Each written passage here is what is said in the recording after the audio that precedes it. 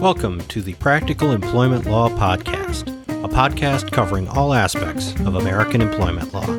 I'm your host, Mark Chumley.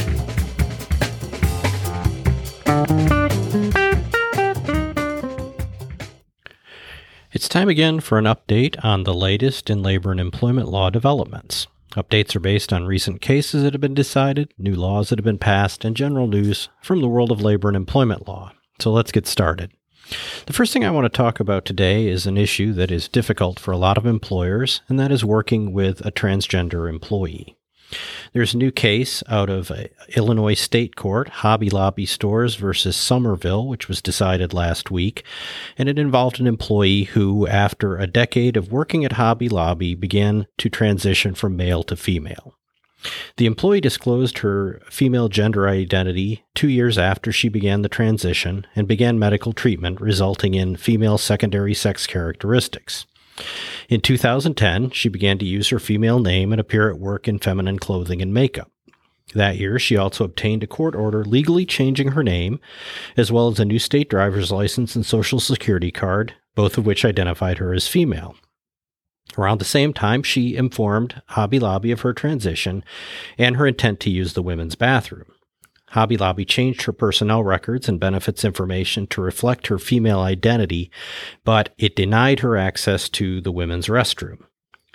Hobby Lobby took the position that she needed to produce legal authority requiring her employer to allow her to use the women's restroom. She provided the driver's license, social security card, and the court order changing her name, as well as some documentation from medical providers, but Hobby Lobby still refused to allow her to use the women's bathroom and actually ordered employees to report her if she tried to. Now, in February of 2011, the employer received a written warning for entering the women's bathroom at the store. The employer had told her at that time that she had to undergo surgery first and produce a birth certificate reflecting her sex as female. In 2013, the employer installed a unisex bathroom at the store, but it still did not allow the employee to use the women's bathroom. Now, the matter eventually ended up in court, and one thing that the court focused on very closely is the language of the Illinois Human Rights Act. And the act states that unlawful discrimination includes discrimination against a person because of his or her actual or perceived sex or sexual orientation, as those terms are defined in this section. In turn, sex is defined as the status of being male or female, and sexual orientation encompasses gender-related identity, whether or not traditionally associated with the person's designated sex at birth. Hobby Lobby had argued that it limited access to its bathrooms based on sex rather than gender identity. It argued that sex referred to reproductive organs and structures, and that the employee who had not been surgically treated is of the male sex. However, Hobby Lobby's definition of sex is not how it's defined in the Act, and the court therefore rejected it, because the Act defines sex as the status of being male or female, which is a broad phrasing that does not draw distinctions based on birth certificates or genetic information or so forth. So what does this mean for employers? Well, I think initially it means that employers who are dealing with this kind of a situation in the workplace obviously need to tread very carefully. I would say the takeaway from this case also is that employers need to start with looking at the applicable statutes in their jurisdiction to determine how they're going to approach these kinds of situations and how they're going to craft a strategy. The other thing I would point out about this case that I think is important is that Hobby Lobby did offer this employee a unisex bathroom, and that was really not acceptable, and it wasn't acceptable to the employee, and obviously it wasn't acceptable to the court either. And I know a lot of employers continue to try to use that as a fallback position in dealing with transgender employees, but I think it's worth bearing in mind that it is not necessarily a solution to these issues. And employers may have to work a little harder and consider things a little more deeply than simply offering something like that. Interestingly enough, there is a second recent case out of Illinois federal case this time, also involving a transgender employee. And this one involved a campaign worker. The case is Todd v. JB for governor, which was also decided in August. And the case involved an employee who joined a gubernatorial campaign as a field organizer. Now, in that position, she was involved in the campaign's voter outreach strategy, and field organizers supported the campaign by identifying voters who supported the candidate and ensuring they would turn out on Election Day. She was also required to recruit and retain volunteers involved in voter outreach efforts and worked on the campaign through the primary election in March. After the primary, the employee and 30 other employees were all laid off. Now, the purpose of the layoff, according to the campaign, was to allow the campaign to operate more leanly in the period after the primary until later when the campaign's general election efforts would begin. Now, in determining which employees would be included in the layoff, the campaign evaluated the field organizers' quantitative and qualitative work performance. Now, while the employee in this case argued that she was one of the strongest field organizers in the entire campaign, the campaign disputed this characterization. In fact, the campaign pointed to 4 incidents that were cited in connection with the decision to include the employee in the layoff. First, the employee had displayed a cartoon poster in her work area that was found to be offensive. And when it was pointed out to her, she removed it. And second, the employee had called a volunteer a name that was inappropriate, which the employee disputed. The third incident was that she had arrived late to an assigned event, and then finally on a different day, she had had a disagreement regarding canvassing with another volunteer. And so the campaign had looked at these issues, which they considered to be inappropriate and unprofessional, and they had gone toward the decision to select the employee for the layoff. Now, at some point after the layoff, the employee learned that a former supervisor had made some transphobic comments about her, but she did not know that during the time she was employed. Now, the argument that the employee made here was that the supervisor who had made the transphobic comments had tainted the judgment of the others who were involved in the decision to include this employee in the layoff. And this is called the cat's paw theory, meaning that the decision makers themselves weren't all biased against the employee, but they were influenced, allegedly anyway, by someone who was. Regardless, the court ultimately rejected the employee's claims and found in favor of the gubernatorial campaign. And the reason was there just was no evidence of discriminatory animus on the part of the campaign or the supervisor. Really, for the most part, the incidents that led to the decision to include the employee in the layoff, they weren't really disputed. They were characterized differently by the employer and the employee, but there wasn't a lot of factual dispute over whether or not they happened.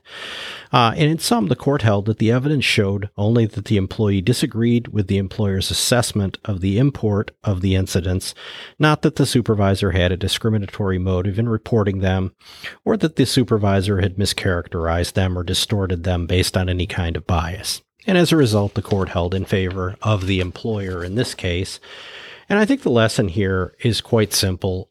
This describes a lot of cases in a lot of discrimination contexts where the heart of the dispute is actually that the employer and the employee simply disagree on the seriousness and character of certain incidents. It happens all the time, and in most cases, employers, absent some other evidence, are not at huge risk in these types of scenarios.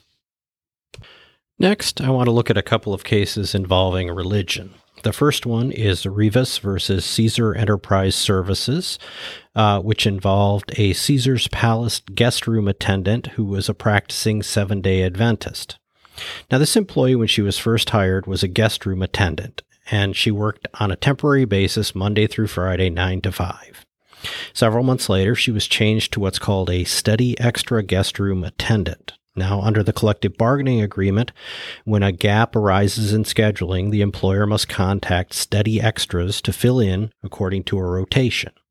If a steady extra declines an offered shift, the next steady extra in the rotation is contacted until the shift is filled. Refusing more than 25% of shifts offered in a 60-day period can result in termination. Now, this particular employee had told her supervisor that she could not work on Saturdays, which was the Sabbath day for her religion. And she also gave the supervisor a note from her pastor. Now, she had specifically requested a religious accommodation that she be skipped over or have her scheduled days off on Saturday.